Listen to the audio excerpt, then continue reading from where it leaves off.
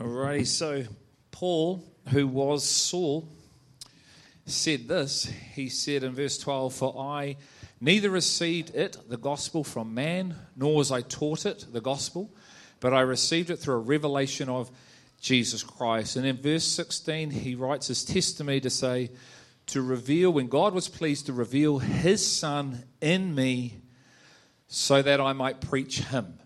And we're going to look at that next week, what it means to preach him. So what Paul received, the person, he spoke. So unless you're receiving the person, you got nothing to say really, because you've got to speak the one you receive. Okay? People don't need to hear what you think the truth is, they need to hear the person.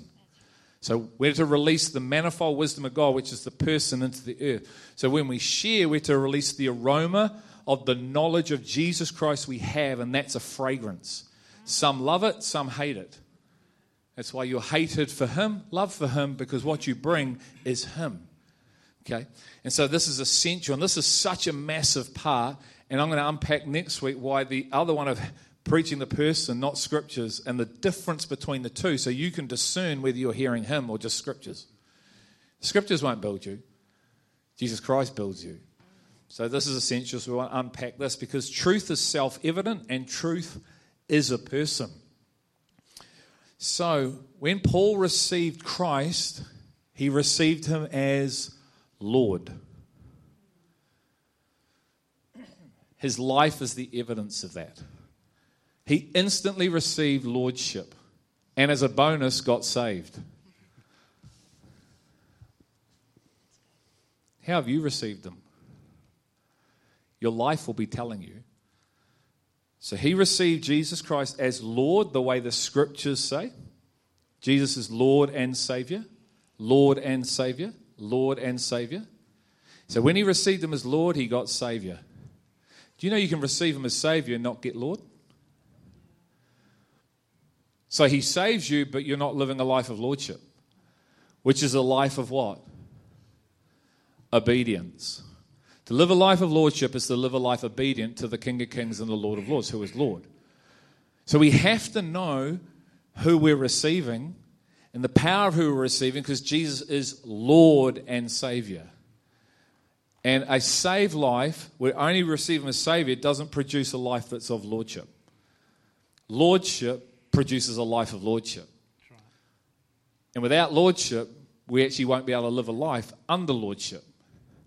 And what you're seeing in Paul is a man who received him as Lord and lived a life of lordship. Saul was not living that, was he? So we've talked about one man, two lives. So what you're seeing in Paul is a man who was under the lordship of Christ, who was saved by Christ, but knew Christ as Lord. And when he's Lord, you're not. So if he's not Lord, who is? And if you're Lord of your own life, there ain't too much life in that, is there? Even though you're saved. So we want to unpack this a little bit. And what I'm going to do, just before I ask these guys questions, I'm going to read the scriptures, and I've added 2 that are in the booklet.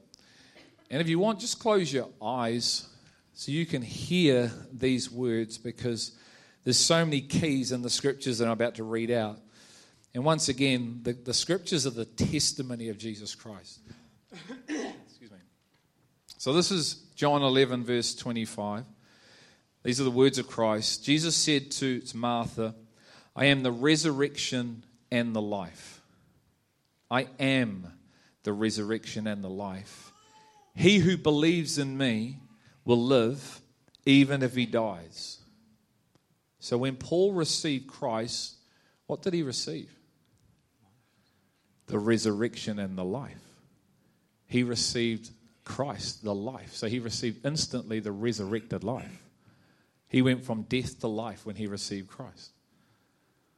He goes from being old to new. There's not this in-between bit that we create. He goes from one to the other instantly, and then lives his life from that place, because he received the resurrection and the life, which Jesus said, "I am." He received the person. So the person is telling you, "I am the resurrection and the life." If you receive me, you receive resurrected life straight away. Cool. Paul then testified to this in Galatians 2:20, I have been crucified with Christ. So when he received Christ, he got crucified. All at the same time, he got resurrected. I've been crucified. I have been. I'm not getting. I have been crucified because I received the resurrected life. And it is no longer I who live. So right there he's telling you it's no longer old guy living, it's new, brand new guy living. But Christ lives where? Who lives in me? The resurrected life lives in me, which I'm now living.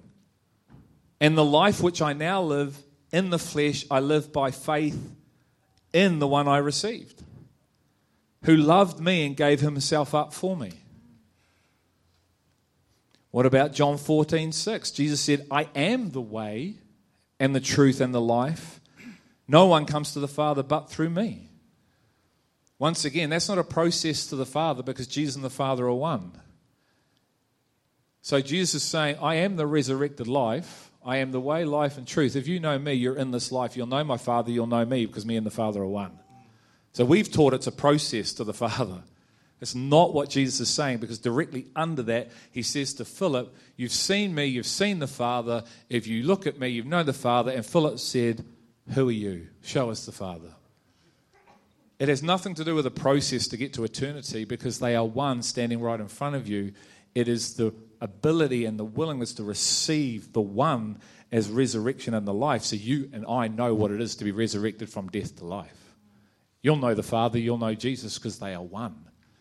There's no such thing as I'm getting to know the Father because I know Jesus, or I know Jesus, know the Father, the Spirit. That's all rubbish that we come up with because they are one of the same kind.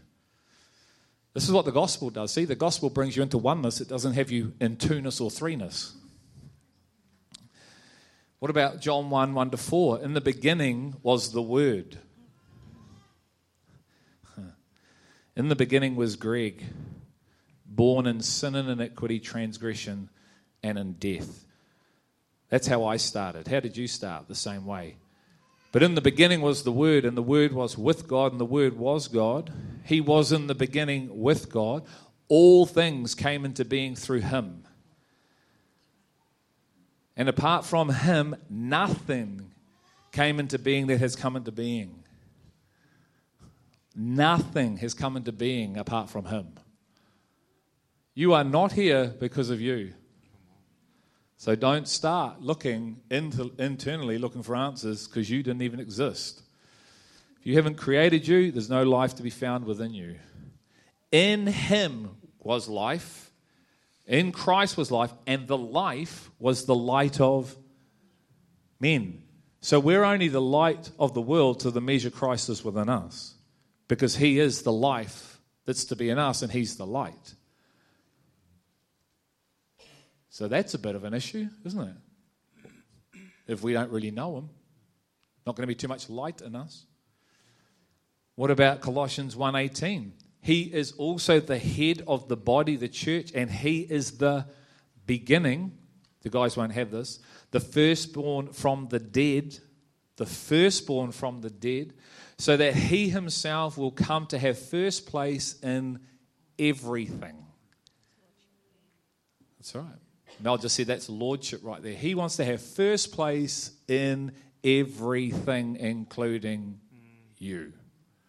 Because he's the Word, and in the beginning is him. Ooh. Colossians 3:4, when Christ, who is our life, not in us, but is our life, is revealed, then you also will be revealed with glory. So he wants to be our very life because he's our beginning, because he's our Lord. Because when we received him, we received a resurrected life instantly and started living a resurrected life. What about 1 Corinthians 1:24? But to those who are called, both Jews and Greeks, Christ the power of God and the wisdom of God. Do you consider yourself called and chosen? What for? To live a life here on earth? Or to live for him?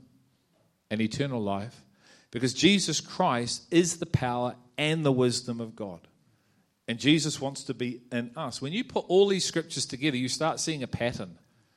a very clear pattern of where he is to be and how he is to live within us, and then what happens if that happens. And the last one is this in Colossians 2, 6-8. Therefore, as you have received Christ Jesus the Lord, so walk in him. So the one you receive, walk in him. Not too much trying in that, is there? Not too much room for fleshly religion and religious effort. If you receive Lord as Christ, walk in him. They go hand in hand. It's not, I've got to now figure this out. They go hand in hand. He supplies everything we need for everything that we need to do, correct? You don't know? I hope you do, because that's what he says. I've given you everything you need for life and godliness, so there are no excuses for why we're not living this out. Because my son came, died, and then he entered into our hearts and minds through his power. If you've received the resurrected life, now live. If you haven't, then you need to. Having been firmly rooted and now being built up in him and established in your faith. Who are we rooted and built up in? Him. And then established in your faith, which is to be in him, which is full and overflowing. It's not this empty, vain imagination stuff. It's not blind faith. It's I'm looking at what I'm seeing, so I hit what I see because I have faith. Just as you were instructed, and overflowing with gratitude. So people that are in this are overflowing with gratitude because of the life they're in. Listen to this. See to it that no one takes you captive through philosophy and empty deception, according to the tradition of men, according to the elementary principles of the world, rather than according to Christ himself. So God gives us everything we need. He puts his Son in us through power, so we would not be led astray from all those who have persuasive words and talk, who sound right but aren't. And they might be covered, but they're not. What they say is their vain imagination because of their own intelligence of what they've learnt.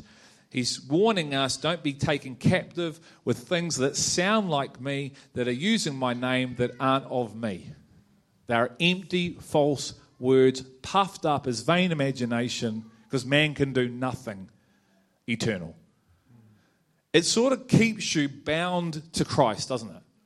And looking at Christ and realizing I can never leave dependency on Christ. I can never become self-dependent. If I do, I'm in trouble.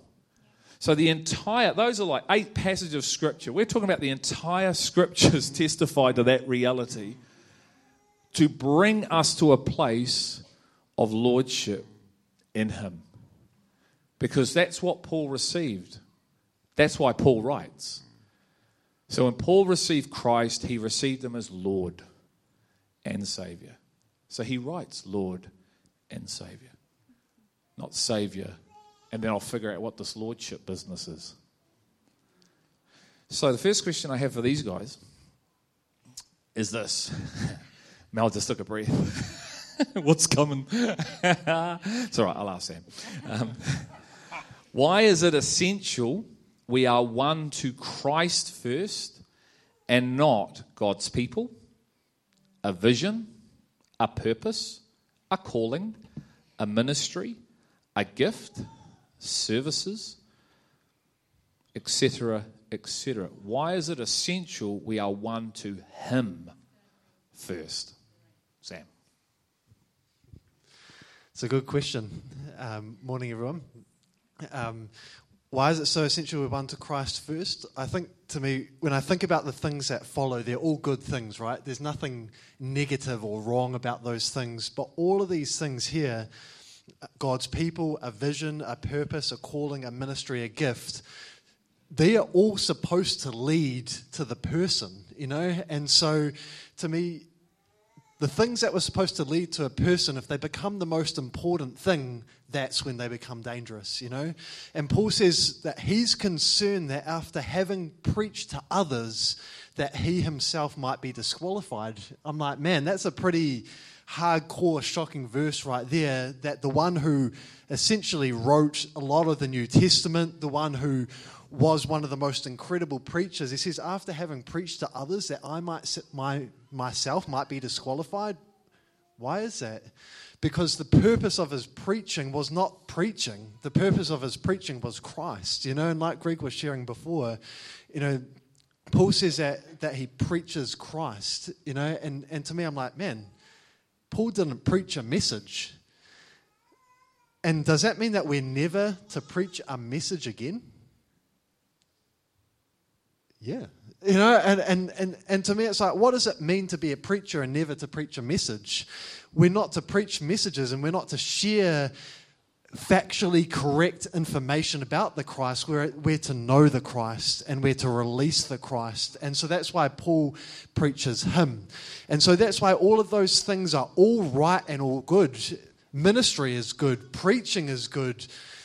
True coming together as the body and fellowship is good and right, but it's all supposed to lead to the person of Christ. And when you have the person, you actually engage in all of those things in a right and healthy way, and they don't distract you and they don't take away.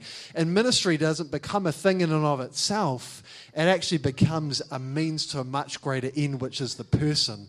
And when all the people who are engaged in ministry are there for the person, man, you've got the most incredible ministry on the face of the earth, because it all of a sudden is pulsating with divine life, because you're sharing in fellowship with the person that you know. You're not trying to desperately create and whip up something through natural human effort.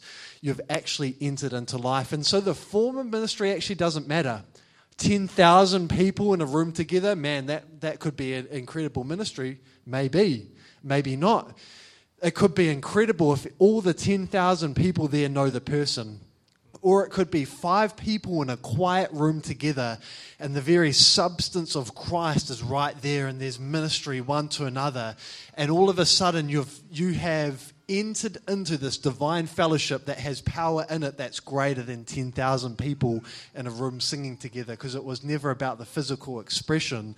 It was all about the divine fellowship and the togetherness because of the person that they've come to know. So to me, those things are all right and they're all good, but they all point to the reason, which is the person that we're to come to know. So beautiful. Other thoughts, guys? I couldn't help but thinking, what's the difference between receiving a recipe and receiving the meal? And the one who's actually received the meal can tell you all about the meal. And I was just, maybe because I cooked last night, but I could see a room of 10,000 people and someone stand up with a recipe book and telling everybody all about the recipe, and everybody in the crowd pulling out their recipe books and looking through it going, yeah, man, yeah, this is amazing. And not one of them have actually eaten the meal. And the room of 5. Man, you don't know what this is like when you start to eat the meal and you start to eat of him, and I can talk and tell you, man, you're telling me about putting chicken in the pot. I'll tell you about the chicken, mate. And I've received him in me, and I know, and I've something that's of a substance to be able to share about who I've consumed and who I've eaten, and it's actually forming something in me. And that this sense of there's a manifestation of actually having eaten of him. I was thinking before about anyone that's got young kids and you've fed them up on carrots or pumpkin, will know what happens if that's all you're feeding them. Why has that child gone orange? We thought we'd done something really bad to our kids. And it was like, there's a manifestation of something that's actually taken place inside from having eaten and partaken. You can talk all about the carrot all you like, but ain't going to make you orange.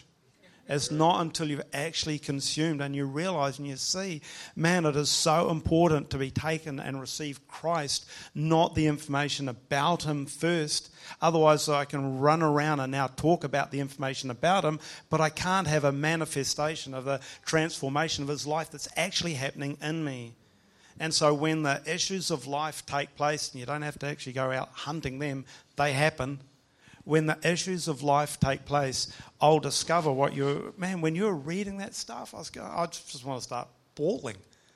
because this substance of eternal life that trumps the issues that happen in the office or happen in the street or happen at home or happen with my house or whatever, it is above that. And this manifestation reveals it. So I don't have to try and hunt the scripture to talk about what to do about it. I know that there's a way to live that's actually above this, and I can walk through that. And I know this change that is, I'm still growing in this, just like we all are, as he takes us to another place to reveal more of the knowledge of him, which supplants and trumps what the issues are. Not try and learn up, but I'll know you, and that has this outcome. I mean, I know what those two worlds look like, and they are completely different in here. So I guess another way to say all this is, if he's first in us, he's defining everything. Yeah. So what if he's not first? Who is first? If he's not first in me, who is first? And what is that going to look like lived out? Yeah, if he's not defining you, everything else will. You know, the world will form you, or yourself, just the God of yourself. And I loved that you read out the preeminence of Christ. You know, that everything has been birthed in him, from him, and will to him. And I love, you know, with Paul, he said when Jesus first revealed himself to Paul and said, "Why are you persecuting me?" He said, "Who are you, Lord?" It was that lordship that was first recognized for Paul. Not just recognized, but received. Christ the Lord, you know. And you can see that through Paul's life, Christ defined everything. It follows on and says that he didn't go learn anything from flesh and blood. He didn't feel pressured to go to all the great apostles and learn from them. But he actually went away to a desert to really just receive from Christ, and through the union of Christ being revealed in him. So anything other than that, if we're not won by Christ first and by the lordship of Christ, then it's the lordship of everything else, which probably comes from self, that defines our life. And we land up living lives, and I was having this really cool conversation with Amanda last night. We start living these lives that are empowered and motivated and defined and created by everyone else's thoughts and opinions. And that can be caught up in vision, church vision, people, because we care more about what people think and more about causes than Christ himself. And we're putting more value on things outside of us than Christ within us, the hope of glory. That's what happens if it's not him defining everything first. Can we be a Christian and not have him as our first? I mean, I always thought that was impossible, but yes, you can. You can, and you can see it. Yeah. So is it fair to say if Christ is not my first and I am my first, then I'm going to have idols in my life? Absolutely. Absolutely. Anybody want to? I can testify to this. You guys feel free to align this as needed, but I know what it is to receive Christ in me and not yet know him as Lord. So it is possible to actually have received the fullness of Christ, and for him to have to break down self so that he can then be Lord. It's funny, we're talking out of Colossians 1, because I'd say, but like your powerful passages, I have favourite scriptures all the time. And Colossians 1 is my new favourite scripture.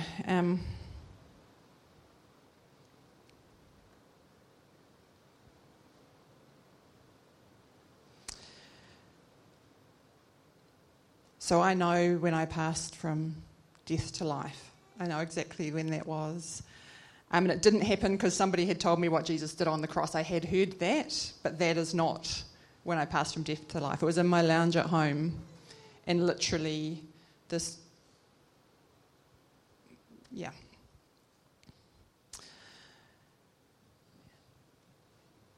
So when I received him, I received all of him, but the only thing that I had revealed in me was him as Saviour. I knew what he had done, but I didn't know who he was. And Lordship is about knowing who he is. And that's what I love about the scripture. I'm going to read the whole thing, and I just want you to listen to what Paul says here, because listen to how much of this is about Christ as Saviour and what he did versus how much is about what he is. So it says, he, the Father, rescued us from the dominion of darkness and transferred us to the kingdom of his beloved Son. So I know the moment when that happened, darkness to light, in whom we have redemption, the forgiveness of sins. But then listen to this. He is the image of the invisible God, the firstborn of all creation. For by him all things were created, both in the heavens and on earth, visible and invisible, whether thrones or dominions or rulers or authority. All things have been created through him and for him. He is before all things, and in him all things hold together. He is also the head of the body, the church, and he is the beginning, the firstborn from the dead, so that he himself will come to have first place in everything. For it was the Father's good pleasure for all the fullness to dwell in him, and through him all things to himself, having made peace through the blood of his cross. Through him, I say, whether all things in heaven or on earth. And it goes on. So, although I'd received all of him, he hadn't yet revealed to me himself as Lord, who he really is. And in the same way that I couldn't reveal him as Saviour in me, I couldn't reveal himself as Lord in me either. And the consequences of that is you establish yourself in that position. And so then you actually find yourself having idols in your life. You find yourself loving people and positions more than him because he hasn't become your first. You might think he is, you might say he is, but your life is the evidence of your first. And so it's simple. People who love God with all their heart, soul, mind, and strength don't love other people more than him. That's why he's telling you in Matthew 10, if you love others more than me, you're not worthy of me. So you can say he's Lord, but that doesn't really mean he is Lord. You can confess him as Lord, but it doesn't mean he is Lord. Do you live him as your first? Is it tangible? Can people see it? Can they touch it? Can they taste it? Because he then says, why do you call me Lord, Lord, and don't do what I say? Now the challenge is you can even hear that and then try to think doing then creates lordship. No, because we've probably tried to do all that and we're still not under lordship. Because before it's a doing, it's an is. And Paul shared this with you during the week. He said love is. It doesn't say love does. So Christ is Christ. He's the Messiah. He's love. He's Lord. And so out of him being first just flows this expression of obedience. Because I'm in and under lordship. I'm not trying to be obedient. I'm not trying to do stuff. I'm just doing it because it's an expression of actually having him as Lord in my heart, and my mind, soul, strength. Because I'm fully in love. And this is the challenge, because this is where the heat goes on. But this is where the life is, is that he says, unless how can I be your Lord unless I'm Lord of all? And unfortunately in the body, we've created a third position. And we negotiate it. We try to work out our lordship, So we say things like this. Well, my finances are under your lordship, but in the areas of my relationships with other people, they're not. That's not lordship.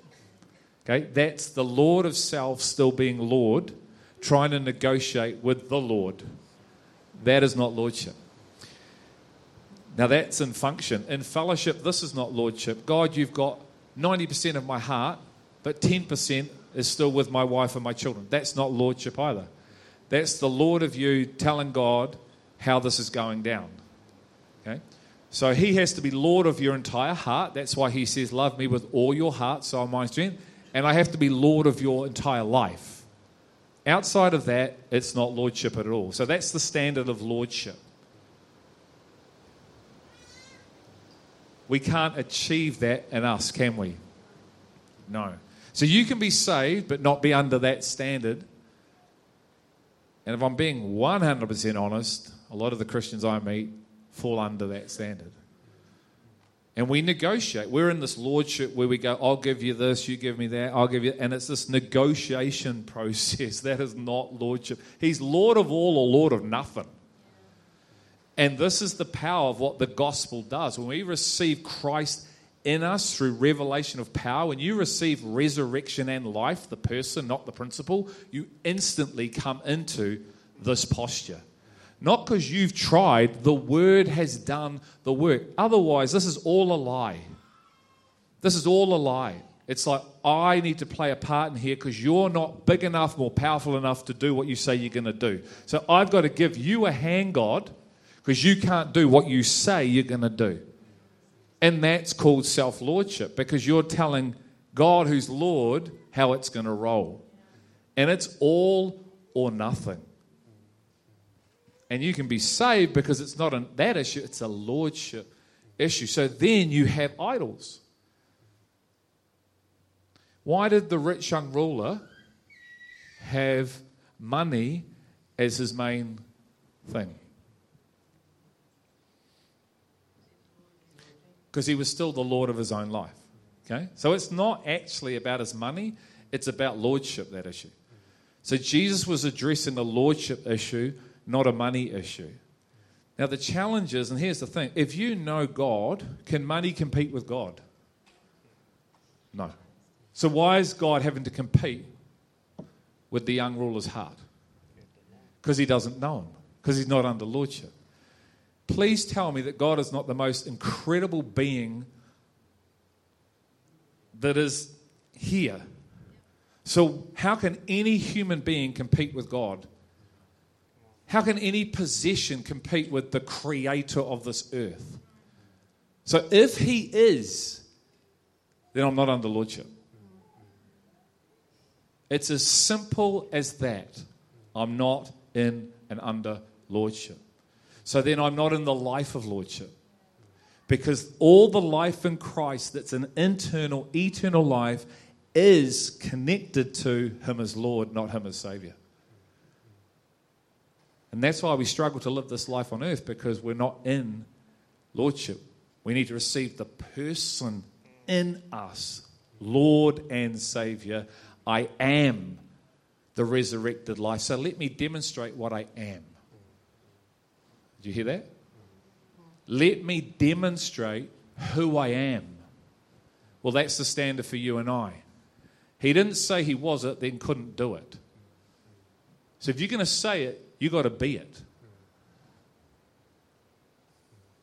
And I think, just in what you're saying, to me, this is where the rubber hits the road, right? You know, because anyone can pick up the scriptures, and even like, you know, what you were referencing before, to say it constantly says he's Lord and Savior. He's Lord and Savior. The disciples called him Lord, you know? And so it's like, what's not on the stand is whether he's actually technically Lord. You know what I mean? The scriptures make it very clear that he is. But really the question of the gospel is, he is Lord. Is he Lord to you? Do you know what I mean?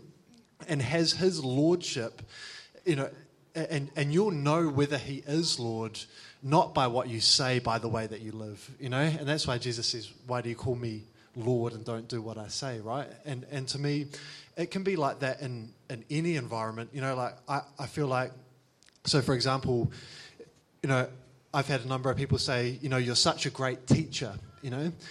But then when we're in a conversation and there's something that I want to share to bring clarity, to maybe bring a different perspective, to say, actually, maybe the way that you're thinking or seeing things actually isn't bringing life, whether I'm a teacher or... That's where the question of whether I'm actually a teacher or not hits the road, right? Because you can profess that I am, but unless I am to you, it's actually of absolutely no value to you whatsoever. And actually the fact that you're acknowledging me with your mouth is in a worse position than if you were to just say, actually, you're not. Do you know what I mean? It's like... And so I may or may not be a teacher, but the issue is at hand is not whether I technically am. The issue is, are you able to be taught? And so to me, this is the issue of lordship, right? He is Lord.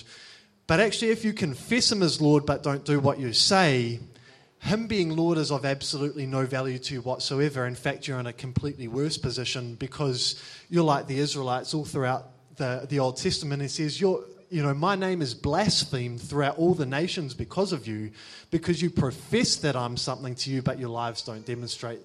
And actually, that's really the reality of what the world looks at. And when they see the church, these people who are supposed to be the expression of God and the demonstration of God on the earth, the demonstration of God who is love, and yet are just as selfish, just as hypocritical as everyone else, actually there's a form of what you're professing and what you're living is different, and it does more harm than good. And yet, the church, I've been thinking about this week, it says is to be the pillar and support of the truth. We're to be the demonstration and the very expression of who Christ is on the earth, not just in profession, but in demonstration of our lives. We're to be those who the world aren't to demonstrate the lordship of Christ. It's to be the church who are the ones who have received him in them in substance, that are to be the representation of who he is on the earth. And so to me, where the rubber hits the road is not in our words, it's in the way that we live, And so we've been preserved as his ruminant people to make this demonstration in this particular moment in history, but we'll never be able to unless actually we know him not just as Saviour, but as Lord, so that our lives are the expression of who he truly is, hey, That's absolutely right. And, when it talks about blasphemy, it's like blasphemy isn't about using God's name with a swear word, right? It says, don't use my name in vain, which actually means don't use my name without any, carelessness, but without any true knowledge of actually who I am, because then you're just saying things, but you actually don't have the substance of who I am, so don't even say my name. To say my name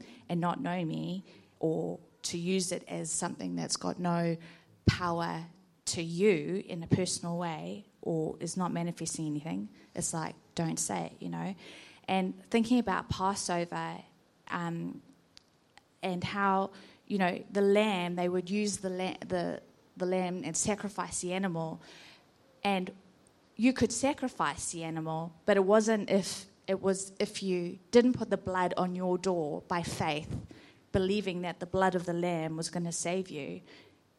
It actually made the lamb valueless, like it actually had no point, And I think it's the same with Christ. It's like if we don't know him as the personal Passover, where he has overcome us and enveloped us from the inside out, then we can celebrate Passover, but we're not becoming Passover.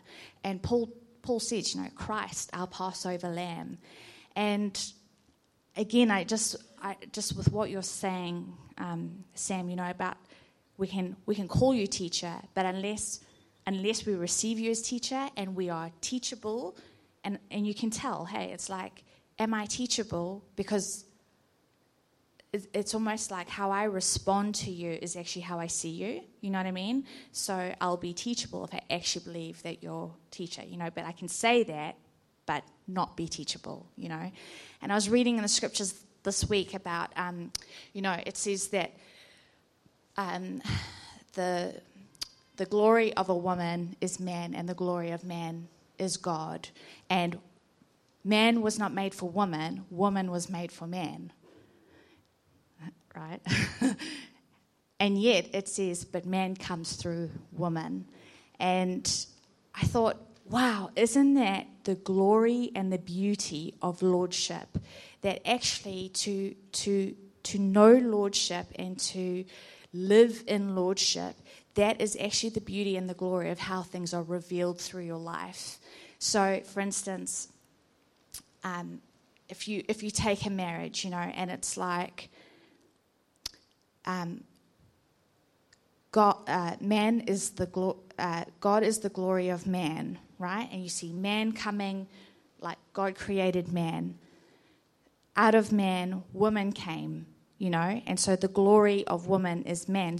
But you need a woman to reveal man. So just as Mary was overshadowed by the Spirit under the lordship of the angel coming and saying, you're going to have a son, the obedience, the submission to come under the overwhelming presence of the Spirit actually birthed something in her, concealed and to be revealed. And so that's what you see when there is lordship and oneness within relationships and with Christ. It actually gives the full opportunity and potential for the very thing that's been received to be revealed.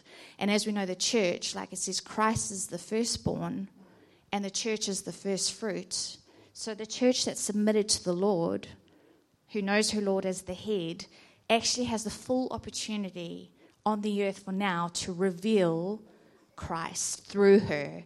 Right? It's being pregnant with the seed of the groom. It's being pregnant with the seed of the king. That as his people, to know lordship and to have him truly as Lord, we get to carry him and release him and be a pillar of truth, where it's now we are of him, we've come from him, and we now stand with him and represent him as one. So lordship, the beauty and the glory of it is that we actually get to reveal the Christ, but through lordship and coming from him. I think this is a challenge, isn't it? Because you see them walk with him, and he asks the question that Sam's asking, who do you say I am? Okay, and they all give the answers of the people. Who do the people say? And then he says, who do you say? And we see Peter give, let's say, the right answer, because anyone can answer the right answer, but not be in the reality of the answer. And this is what they aren't. So you're the Messiah. Okay, how did you get that? Like, this is real deep what I'm about to say. How did you get that? How do you know that I'm the Messiah? The Father revealed it within him, correct? So the Father revealed it to Peter that he was the Messiah. Did that revelation prevent Peter from denying the Christ? Because why? What was Peter? Still the Lord of his own life. So you can get revelation and still be the Lord of your own life. And when true lordship is called for, you can't live it because you're not in it. Man, that's deep, eh? So you need to know that you're in lordship, because there's a life that's on the other side of lordship that's not in being saved. And Jesus was walking with them, wasn't he? And he was going to get them, and he got them into lordship, didn't he? Who got them into lordship? Through their crucifixion, death. He was drawing them into true lordship with himself. And along the way, they're fighting, kicking, splitting. It sounds a little bit like the Israelites before. Sounds a bit like us. And when you just relinquish, so it's one thing to say it, it's even one thing to have a revelation, it's another thing to live it. And it sort of goes on with this question. I want to ask these guys, what is the difference between receiving Jesus himself in you and saying yes to what Jesus did on the cross? What is the difference between receiving Jesus, that I am the resurrection and the life in you, and saying yes to what he did on the cross? The ability to live as he is, to receive him, and not just speak about what he did, but to actually demonstrate who he is. So, we are to become partakers of the divine nature of God, and then we're to release this fragrance of Christ. But you can only release the fragrance of Christ if Christ is actually in me, releasing that fragrance, and that is it is a huge difference. And I don't know if we, like, I just feel a real heaviness of not like heavy burden, but a weightiness of what has actually been declared and spoken this morning. To have to hear that and go, Lord, what are you saying to me? How am I hearing what is being said this morning? That I could receive this word, that it is Christ in me, is the hope of glory, not the information about Christ to me. well, where am I that I'm standing before you? Do I know your life in me? And it's funny you're talking about the Old Testament, because when I was looking at those questions, it took me straight back into the Old Testament and the lamb. What part of getting out of Egypt was their righteousness that got them out? Well, actually nothing, because they were busy moaning and grumbling. Understandably, they've been in slavery for a long time, but you know what I mean? It wasn't how righteous they were living got them out. The one thing they had to do put the blood over on the doorpost, come under the blood covering. And just while you were speaking, Mel, I realised, you know what they did? He is their Passover lamb.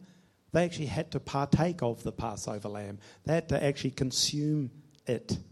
We have to partake of the Passover lamb. We come under his covering. So they all came under his covering. How many were saved out of Egypt? All of them.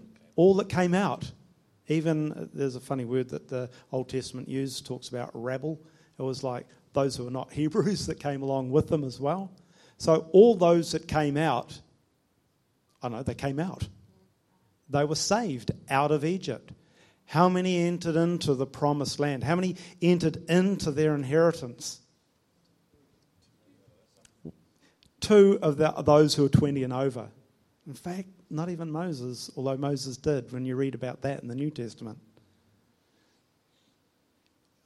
Man, they were all under the covering. But, not discounting, but understand about the children, those who are under 20. But of all those that came out, only 2 entered into their inheritance. Man, that was arresting me. I was reading that and looking, going, Lord, what are you saying? What are you talking about? That I would know you. And it talks about when they went in, they sent the spies, and God instructed them, go in, come back. And out of those 2, Joshua says that Moses gives him a new name. Joshua's name was salvation. Moses changes it to Jehovah is salvation. God is salvation. It's not you. It's God who's doing this work. He needed to be Lord. And Caleb, it says of Caleb, he has a different spirit to the others. And the others weren't able to enter into their inheritance, and live all that he had promised for them. And I looked at that for me and for my walk with him. What have I not been able to do to enter into the inheritance that you have for me now, that I might walk as you walk now? And that's the knowledge of you, of lordship over my life. So what we're saying is, if you mentally make a decision based on words, you're not able to access and possess the reality that's in the Christ, which is your inheritance. They didn't have the substance in them to actually go and do what only 2 did. And it showed up. They didn't have to talk about what they could do. They did what they could do. Yeah. While being justified. So we fast forward that reality into ours, because that's what you're reading there is all a foreshadowing of a substance which is for today. So it's real in their time, but we're not called to go and grab physical lands. Like, we're not going to Australia and taking over that. You wouldn't want to be there at the moment anyway, would you? But it's a spiritual dimension. It's a spiritual reality. So one who just hears words coming from the front and makes a mental agreement with what is true does not mean that what has been spoken has entered into, and then allows you to actually then enter into what you've heard and possess, because they had to lay hold of everything in the land, didn't they? It wasn't just entering the land. They actually then had to possess what was in the land, and God said, I've actually cleaned the way, even though the bad guys are there. So even though they're there, you still got to lay hold of everything which we know now is within him. But if your starting position is just a mental agreement with words, you're justified, but you haven't really yet started the entering into process to lay hold of the possession, because you lack power. You've just said yes. So it's true, it's right, you're justified, but you're not going to be able to lay hold of, because ultimately you're still striving to lay hold of something in your own strength.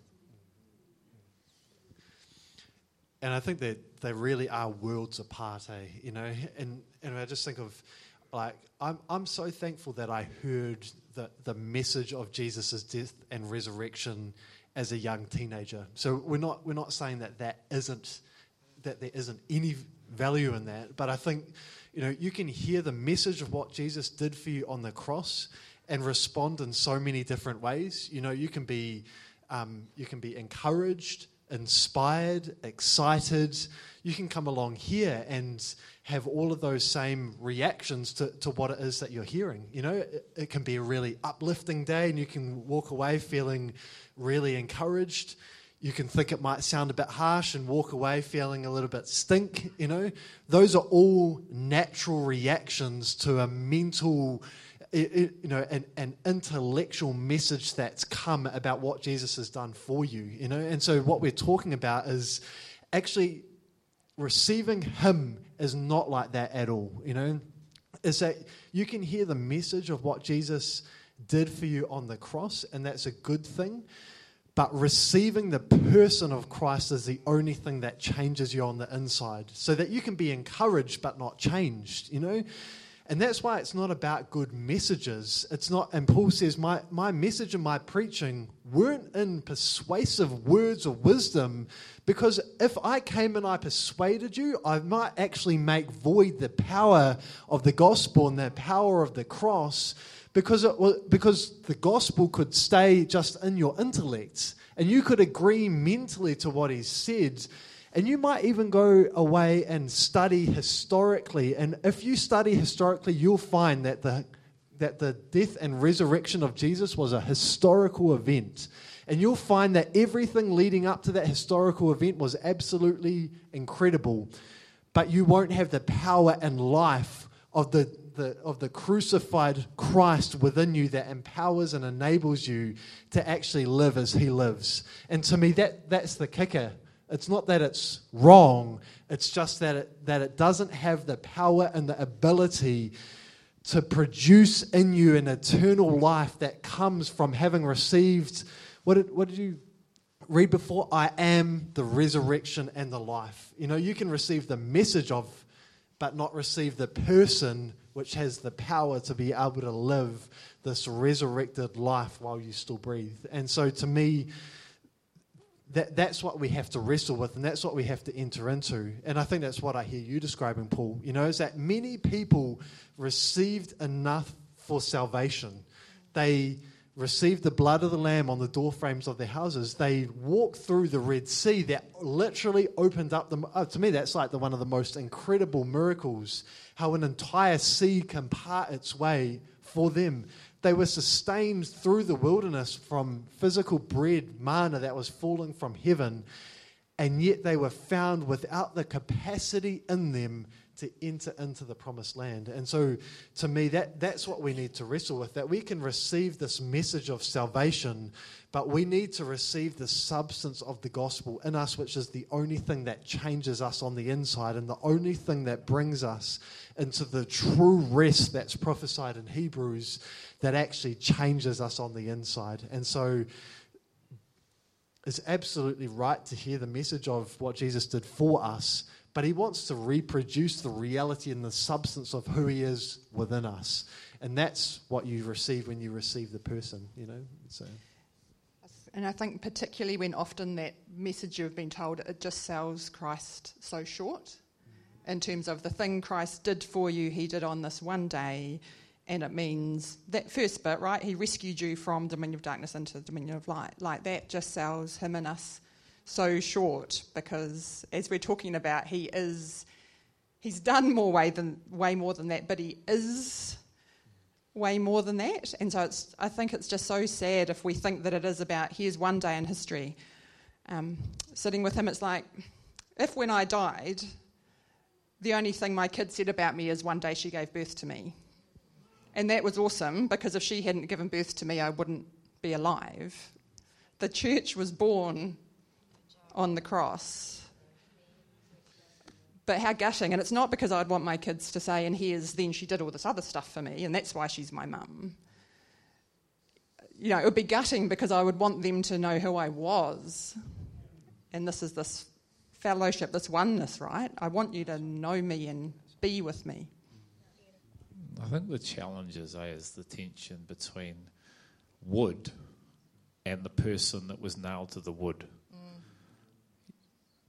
And so often I think when we hear the cross, we can think the wood and not the person. So it's not the wood that saves you. That's just wood.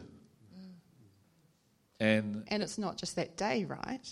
yeah, because you might not even know what he did. Yeah. That's the other thing. It's not necessarily what he's done that saves you, because you don't even know what he's done. You only have a mental agreement, but you don't have a living reality of what he did.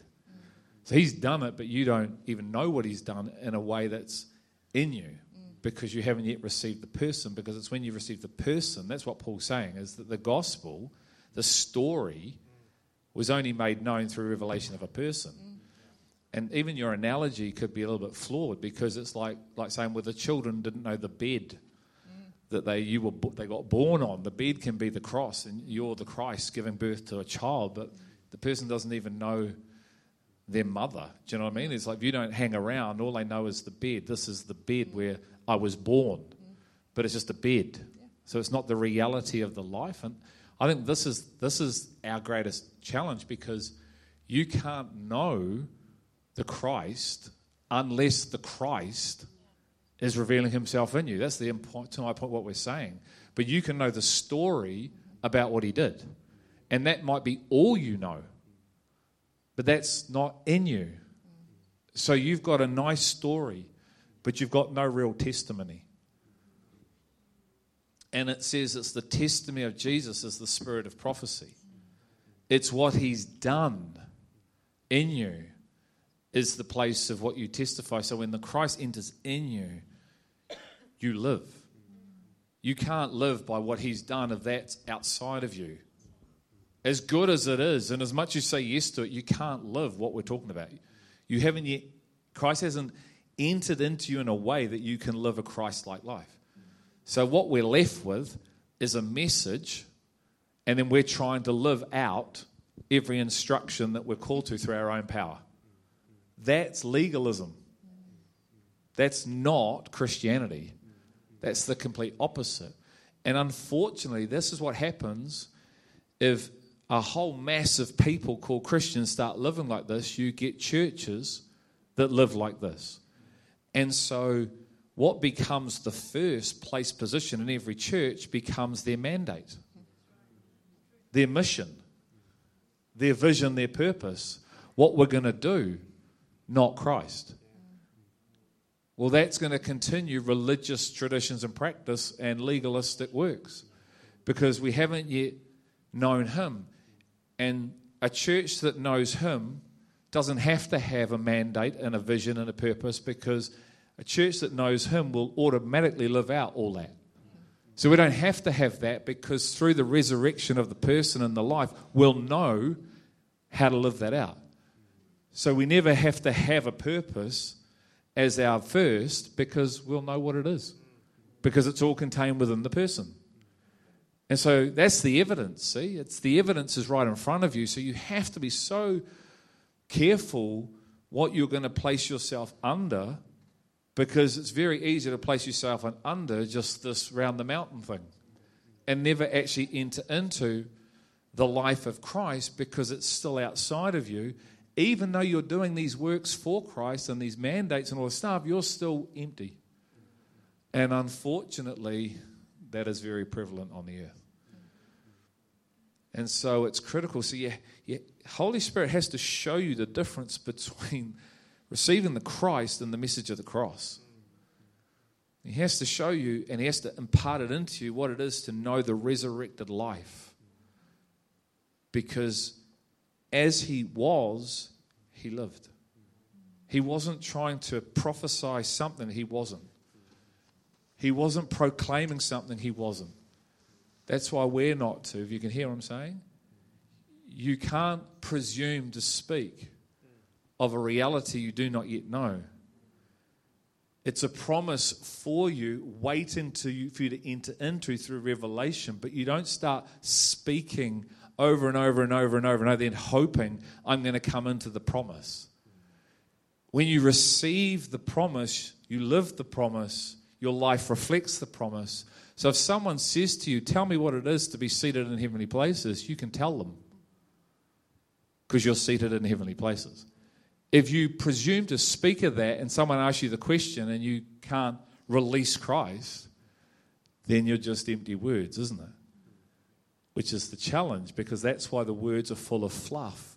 Even though they're technically true, it's actually not your reality. And that's where the hypocrisy is, because what you say you are and in, you can't live. So there's a gap between what you say and what you live. That wasn't in him. What he was, he lived. Oneness. And so we all need time, and to be given time to find that. So then when we go, which is a continuous process, what comes out of you is what you say is, which is him. Which is way more than just saying yes to what he did, as good as that is. Questions, guys? I'm sure there must be some questions rattling. Good. Hold on, mate. Hold on. I guess we're talking about the revelation of Jesus Christ, because really he is a central person. And even if we have just prayed the prayer initially and asked Jesus Christ into our life, then you have part of that revelation in you. But the revelation, I sort of think that the revelation of Jesus Christ is a continual thing. And even when you look in heaven, and the example that we've been given in heaven of the 12 or the 24 elders, you know, how they are still receiving the revelation of Jesus Christ in heaven, and they're falling down on their faces. So for us, we'll be always, I guess, glorifying in Jesus, because we get another piece of the revelation. That's all I was wondering. The question I have in relation to that is, do we think we can pray a prayer and not receive being born again? So the challenge is no one knows who's really born again. God does. Yeah?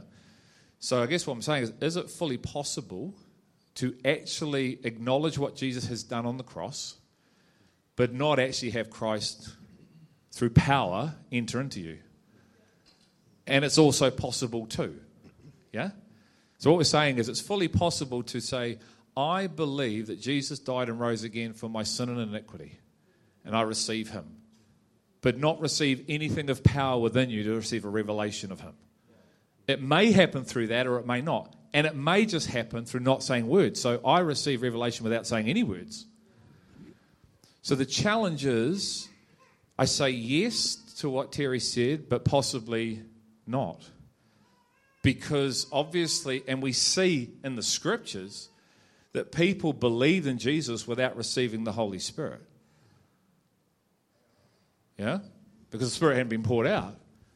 But they believed. And you see that in Acts. Hey, have you received the power of the Holy Spirit? Have you been born again? What are you talking about? What repentance did you receive? Oh, baptism in water.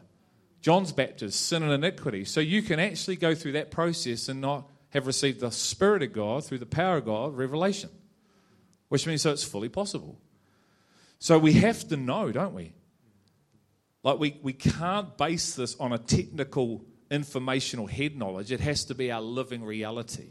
So you know if you've received Jesus Christ within you. Okay? You know that. I know that through experience. Not through reading a book. Through experience. So then that experience, and that's what Terry's saying, has to then continue. So it's got to be ongoing revelations of the person the way it started. In. So I have a reference point for Jesus in. Not because man taught it, not because I received it from man, not because I heard some guy with great words at the front, not through song, through him himself. Full stop. And I think, if we have received him in us, and and that measure of him and us is growing, then there will be fruit attached to having received him. You know, it's like, and I think to me that's what I hear describing. You know, it's to say, if we've received him in us, there needs to be a demonstration through our lives that we've received him. Because if there isn't, to me, that's the question. That's when the question comes: did we receive him, or did we receive the gospel in the way that it was intended? You know, which wasn't in word only, but in power. You know, because if a baby's born and it's not hungry and it's not showing any signs of talking, if there's no signs of life, that's concerning, right? You know, and so to me, then when we receive him in us, there should be the fruit of his life in us that's demonstrated through us, that we know, and that even those around us should be able to give testimony to. The fruit of love being formed in us, of a joy and a peace and a hope. These things aren't separate things that we've received. They're the fruit of a person in us. And so if we've received him in the way that we've been describing, there will be evidence in our lives of internal change that's different to how we were before. You know. You know, and if it's not possible to be in that position, then why is it that Paul says to us, take heed of the Israelites. Don't be like them, who through unbelief couldn't enter into, though being saved out of Egypt, couldn't enter into the inheritance. Well, that's a warning for me. I need to take heed. Well, what is it that you're saying? If I can't enter, if I don't know this fruit of righteousness that you talk about, you know, the fruit of the life of him in me, I can talk about it, I can read about it, I can point it, I could speak about it, but one thing I know is happening within me is I can't live it. I don't have that peace. What is it that needs to take place? Something inside of me needs to actually enter, or somebody needs to enter into me that actually gives and brings the fruit of righteousness, the righteous one. And that can only come if Lord Paul is dealt with. You know, and it comes through the death of my own self-will, which only comes through the knowledge of him. Why would I want to surrender my life to somebody I don't know? I need somebody far more powerful, far more greater, far more gracious, far more loving. Who could that possibly be but the one who actually made me for a relationship with him, to know him, than to lose my own will and receive him? Now the evidence will be the fruit of righteousness through the ongoing knowledge of him. Yeah, I love that, Paul. And, you know, I can really testify to that in the encounter with Christ that I had as a personal Passover, as my personal Passover. And, you know, just if I look back and thinking about how such a private and personal encounter with Christ, where he overcame me and came into me, but then how the taste of him and just what was received, he spoke to me about finding his people on the earth, which looked like the church. But then going through the doors, and again, just the overwhelming presence of who he was, saying, your home, not necessarily to a building, but to this new life in him and what he was calling me into. Yet my natural man was still trying to catch up with what was the internal reality that was going on. So the questions that I was coming up with when I would sit down with the pastor, because I had a million questions, but the questions were all now coming from the natural man trying to understand what it means to be a Christian, from what it sort of physically understood. So one of the things was like, you know, does money now have to be like, okay, so my actual question was like, do I have to be poor to be holy? Now, I know that sounds really like, oh my goodness, the vanity or the, you know, but that was a legit question, because that was a natural man's understanding of, oh, the church, you know, you can't be about money, and you can't be, you know, there's this natural man's understanding of what church life is or what it means to be a Christian. And so I was having 100 questions, powering away, trying to understand this new, yet the reality of Christ within me was now giving me such a thirst for righteousness, to know this person that's trumped me, love enveloping me, that it was almost like it was the Paul and Saul, it's like there was this meld that was innate. I was being loved into being as I truly was. The life that was always concealed in Christ was starting to be revealed within me, and the thirst and hunger for the righteousness in the private was gaining momentum, and yet the physical reality around me was still asking very natural man questions, trying to grasp. And I think I even want to just say today to us as a family, guys, don't partake and participate in the programs, the external things that the Rock does, and think that that's eating and drinking and being one with this family. It's not. Hear the heartbeat of the body, which is the body of Christ. When we call ourselves a body, we're not just saying we're people that come together in the physical. We're saying we're the body of Christ. We are people that we have been birthed and have come from him and are being nourished by his very life, his flesh and his blood. That is what that is the signs of life. That's the signs of life we're looking for. We're not looking for you to all come and show up and attend and fill seats. We're not interested in that at all. We're interested in the signs of life, of Christ's life being birthed through you and through us and all of us. So questions that can come out and of the natural understanding is fine. I'm not saying we don't go there and we don't despise those questions. But I think what I'm hearing you say as well, Sam, the fruit of Christ's life, the signs of life, that's what we're looking. That's what we're. I just want to make sure I'm not saying. I'm not saying. Yeah, that's what we're believing for. That's our true hope and yearning for, is that we're going to become a people that have Christ formed in us, and we're showing the signs of and the marks of Christ's life through our earthly lives while we have breath. But we're so not interested in having a full house and attendance and thinking that participating in Christianity and church life is that. I just want to leave you, and it's what Mel's saying, and I'm hoping you're hearing, because it's about your first, yeah? In the beginning is who in you.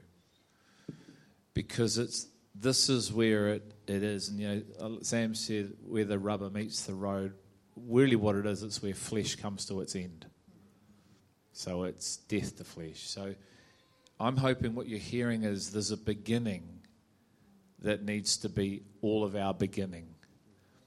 And if it is, then life in him starts. If you're still the Lord of you, even though you're saved, you're the beginning. And so what we're discussing will be outside of your reality, and that's okay. Yeah, because we're a family moving together. This is what Mel was describing. We're not interested in services and things and function. We're a family. We want to be a family who gather to love the God we know and to come into all we are in God, so then we can live a godly life. That's what the heartbeat of us is, we want to be family.